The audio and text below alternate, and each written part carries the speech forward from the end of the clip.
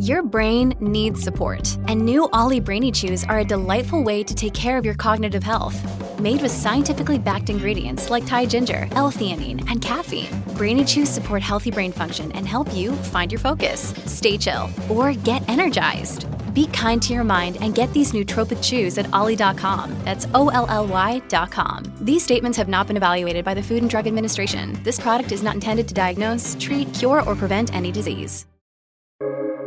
Welcome to the New Books Network.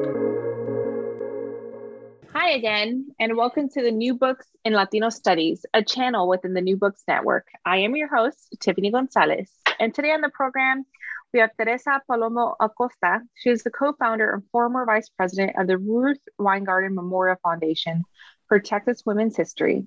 She is the author of many works of fiction and poetry and is the co-author of Las Tejanas, 300 Years of History. She is my guest on today's podcast, and she will discuss her award-winning book, Tejana Land, a writing life in 4 acts, published with Texas A&M University Press in 2021. Hello, y'all, and welcome to New Books in Latino Studies. Thanks for taking the time to chat with me today, Teresa. How are you doing? I'm doing great, and thank you so much for having me on your program. Absolutely. I'm really excited to dive in and talk about your work today. So I want to start off this conversation. I want you to kind of tell us about who you are, your professional and personal background, and what drove you to writing this book a little bit. Well, I come from Central Texas. I was born in a little town about 90 miles north of Austin called McGregor. And I ended up in Austin, Texas to complete my undergraduate degree at the University of Texas in Austin. I'd always had a desire to write, I guess, since I was a child, about 11 years old. And so I ended up writing poetry initially, which still remains my favorite genre when I was 16. I ended up studying journalism because I thought that would be one way that I could tell stories. I did not spend a lot of time as a professional in journalism, although journalism has been really important in my own writing. Ultimately, I taught English, writing, women's studies, particularly Chicana studies, at St. Edward's University and then at the University of Texas at Austin. But I would say most of my life I've spent doing research and writing. And I spent some of that time before I retired at the Don Frisco Center for American History at UT Austin. Thank you for that. Can you tell us a little bit about how the idea for your book came about? Because it seems a lot that your personal background growing up in Central Texas and your love for writing and journalism, poetry, I mean, that's the bedrock of this book. Can you tell us a little bit about how the initial ideas for compiling it came about? Well, it's really kind of fascinating. I did not approach anyone with the book idea. I was approached by the Ruth Weingarten Foundation for Texas Women's History. They have organized a joint publishing program with Texas A&M University Press. So I was approached by the Weingarten Foundation and asked if I was interested in putting together a manuscript. And I said, well, let me think about it. And I was told that I could put together a manuscript of my choice, whatever I wanted to do, which gave me a lot of freedom. So what I decided to do was I decided to focus on a period of 30 years of my writing. And I pulled together from that some works that I had always wanted to see in print. And that ended up, since I had worked in different genres, I ended up putting together 2 plays from a 3-play trilogy, a children's story that I love a great deal, and they had independently been published on its own at one time. 4 essays, 3 of them really dealing with what I consider my Tejana literary abuelas. And then a 4th essay on my work with Ruth Weingarten on Las Tejanas. And then 92 poems, as it turns out, that are fairly more recent from about 2013 to 2018. So I wanted this book to be a compilation of the different genres that I had worked in and that focused very much on my experiences as a writer on Tejanos and Tejanas that I knew in my generation and from my parents' experience of Texas. I enjoyed reading the whole book, but I would love for you to tell the audience a little bit more about the children's story, Las Conchitas, and how that came about. If you can give us insight into that and what that meaning is for you. Well, Conchas Conchitas is loosely based on one of my very well-known poems, My Mother Peace Quilts. My Mother Peace Quilts I wrote when I was an undergraduate at UT in the only creative writing class I ever took. Dr. Carlota Cardenas de Dwyer was a teacher, and I wrote it as a classroom exercise. She was working on an anthology on the United States and American literature, and she asked to put it in that book. In about 1988 or so, I got a call from a Southwestern editor for Public Mifflin at that time, asking me if I wrote children's stories. And I said, no, I didn't, but I would try. So I decided to use My Mother's Peace Quilts as the background for Conchas Conchitas. And so then decided to invent a story about a little girl whose grandmother tells her the story of the family through the quilts she makes. And it certainly is very much related to My Mother Peace Quilts, because in My Mother Peace Quilts, I talk about how my mother put together pieces of fabric that reminded me of a vacation we had taken or dresses she had made for us. So in Conchas Conchitas, I really wanted to create a very warm family environment in which this child learns about why the family makes its own quilts. And I wanted to insert in that a mother who's a professional, an aunt who's a writer, with other people with their lives in the agricultural world, because I wanted to give a sense of this breadth of knowledge and experience that the Tejano community has always had. And my sense was that a lot of those stories don't do that. They kind of just sort of make it warm and fuzzy in one way, but you don't get a sense of the history. And so I really wanted to give people this experience of the grandmother being a great teacher in this regard, telling her about the family through the fabrics. That was so beautiful, because incorporating your intellectual reasoning, but also that familial aspect of how in poetry and writing, right, we still are able to create a presence of our own culture, of Mexican American or Chicana culture, or in this aspect, Tejana culture, right, of how you're giving life to that through writing and making it present. And that was just like outstanding of how, threading through and sewing through personal belongings to retain culture, that you really were able to capture that in your own writings, that I believe those listening will find that remarkable as well. Go ahead. I'm sorry. One of the things about Conchas Conchitas, and in general, a lot of my writing, but just to focus on that story, I think it's really important for me as a writer to just make the presumption that what Tejanas have been doing is a very natural thing, and it's not to make anything exotic. So I really want in my work to not sort of say, hey, guess what? You're reading about Tejanas. I just want to make it flow, and so it becomes a normative. It's not unusual. It's not exotic. It's just the norm of a world named Tejana Land. Exactly, with the title, Tejana Land. And you mentioned earlier, as part of your writings, right? You spoke about your Tejana literary abuelas. Can you tell us a little bit about that? Like, who are they?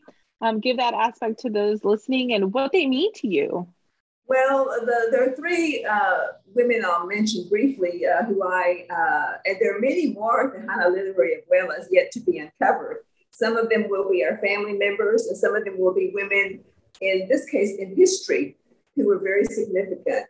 Sara Estela Ramirez, the poet, very much important to the start of the Mexican Revolution. There is Elena Zamora O'Shea, the writer of El Mezquite. And then the Jovita Gonzalez de Mireles, who's probably the best known of these women. I did not discover any of these women until I was well into adulthood. I was a Mexican American Studies major at the University of Texas in Austin. They didn't allow us to call it Mexican American Studies at that time. It was ethnic studies.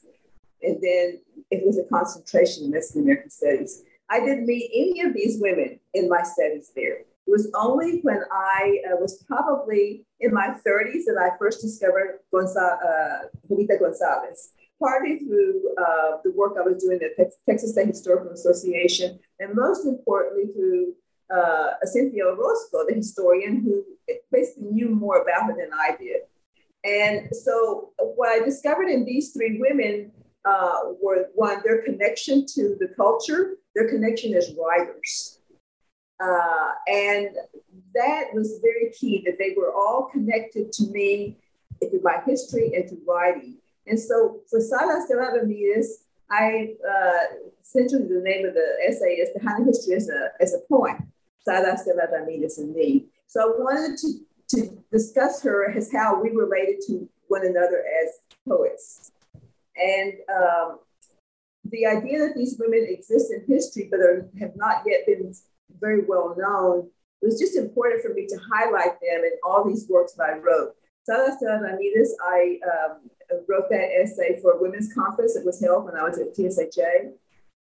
The one on Jovita Gonzalez I wrote because Cynthia Orozco sort of commanded me to write that piece to deliver at the opening session of a conference on Mexican American Studies that we held when I was at the Texas State Historical Association. And the one on Elena Zamora, I did in part because I was invited by students at Southwestern University to talk about a woman that was not well known. And so I chose to write about her and other escritoras, I call escritoras tejanas. And she was very important, and her work was certainly well discussed in John Moran Gonzalez's book, Border Renaissance, which he credits really the writers with pulling together the ideas to object to the celebration of the Texas Centennial that denied Mexican Americans involvement in Texas. So these women, because they were writers and they were so outspoken, they were writing from years before I was even born. That really was so important to me to put into this book, because they are very much the landscape of a Tejana understanding of our lives. Absolutely. And their writings, I mean, even me as a historian, we kind of credit, in the historical record, right, we credit these women as, even from their different juncture of discipline, as the original, as one of the first, right? Pardon me, not the original, but one of the first historians of Tejana histories. Right. Because they're talking about sensitive issues about their culture, about the region, about the time. And so I thought that's to be so beautiful, but also so starking that it sometimes takes us to go, when we're in college, to learn about this. And I'm wondering if you can tell me a little bit about what was going on during that social time period that for these histories to be at the forefront at UT. Was it because of the movements, or is it because of the professors that were focusing on Mexican American history? Well, when I was at the University of Texas, we were struggling greatly to just make sure that the area of studies on Mexican origin people was validated by the academic world. And we ran into a great number of problems.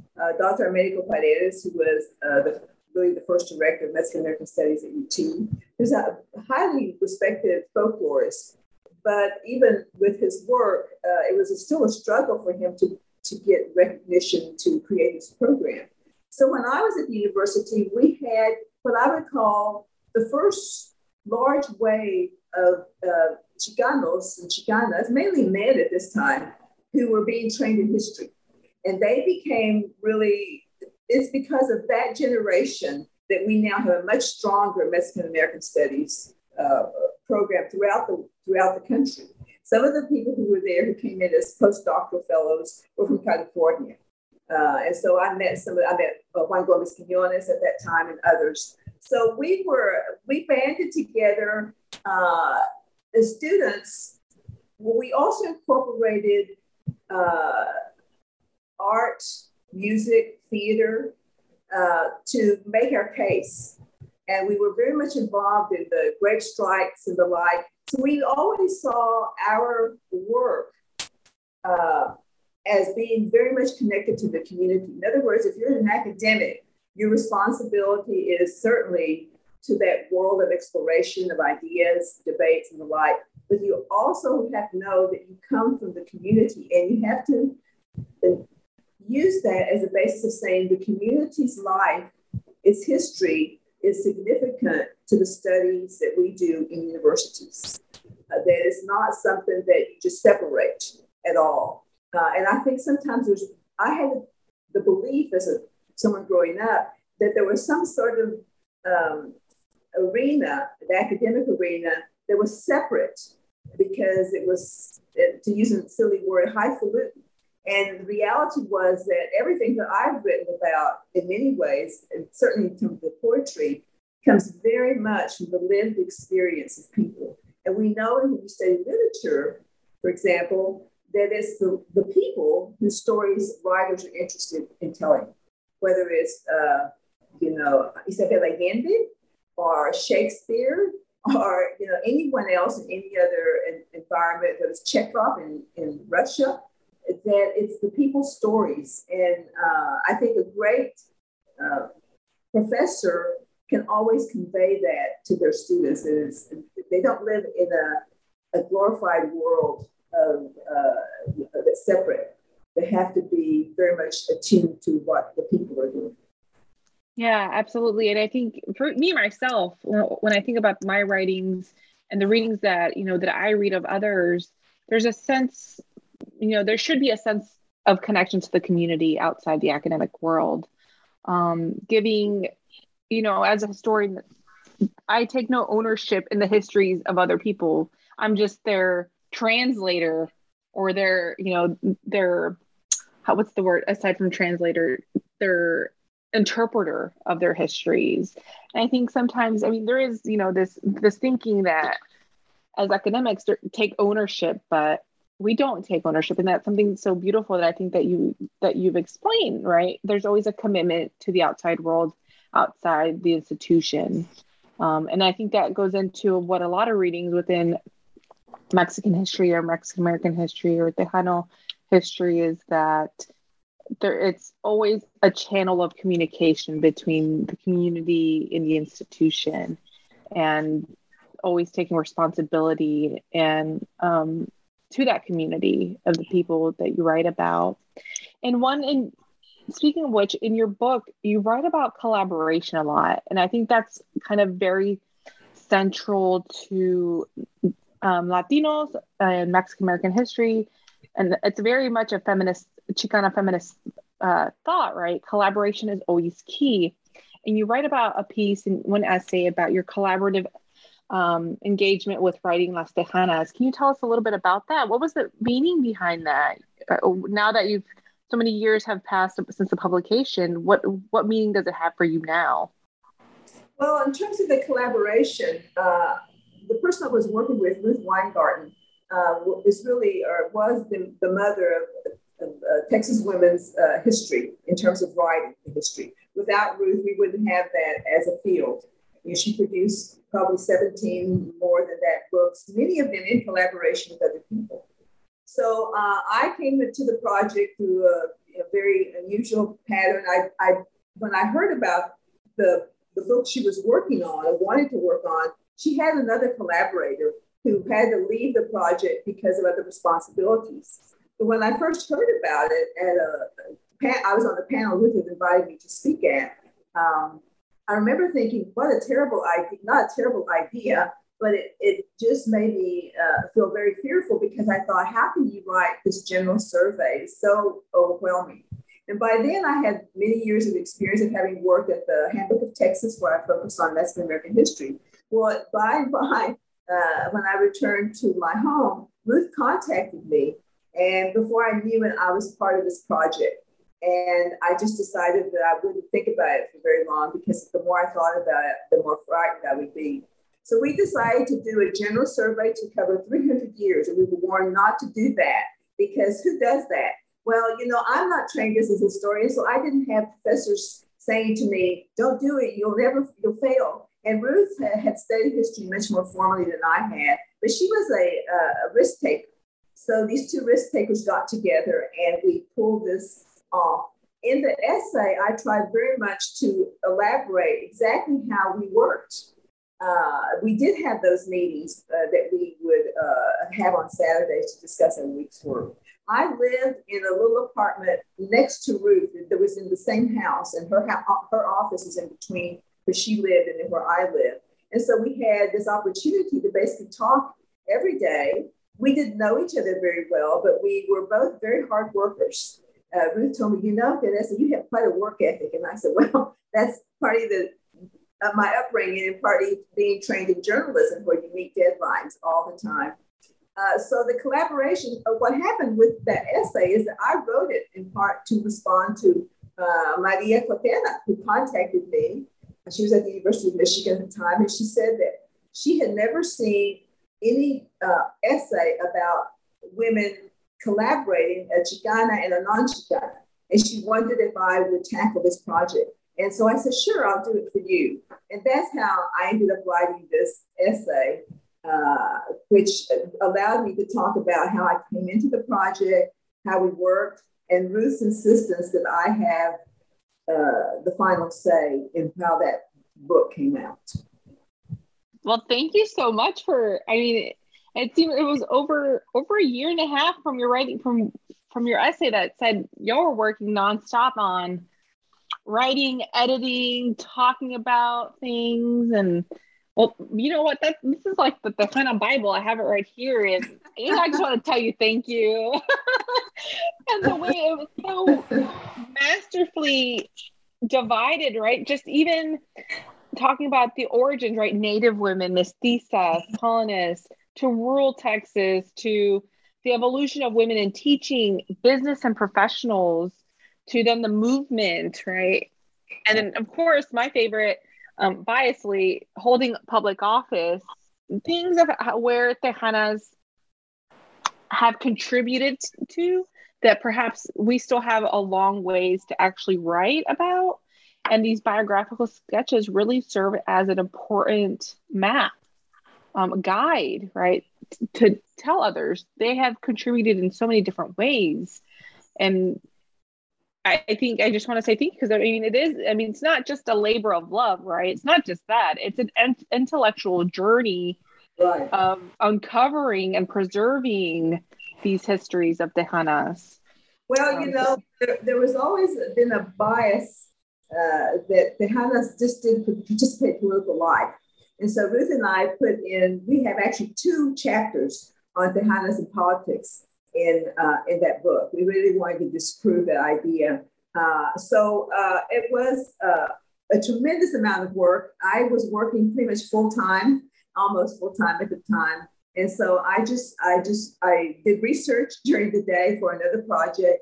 And then I would come home and I would write. I had a very strict schedule about what I would do. So, we divided both by subject matter and then by different periods of time. The chapter on rural women was drawn a great deal from 4 interviews that I did, 4 oral histories I did with women, mainly in my family. So, and they are all archived at Baylor University's Oral History Institute. Thank you. So I have one last question for you, Teresa. How do you see the histories and writings about Tejanas evolving now that you kind of set the groundwork of, with Tejana land? Well, I think that even prior to that, when we used the term Tejana and Las Tejanas, which is very controversial, people didn't think we should use it. I'm glad that many more books have come out since that many years ago that we published this book.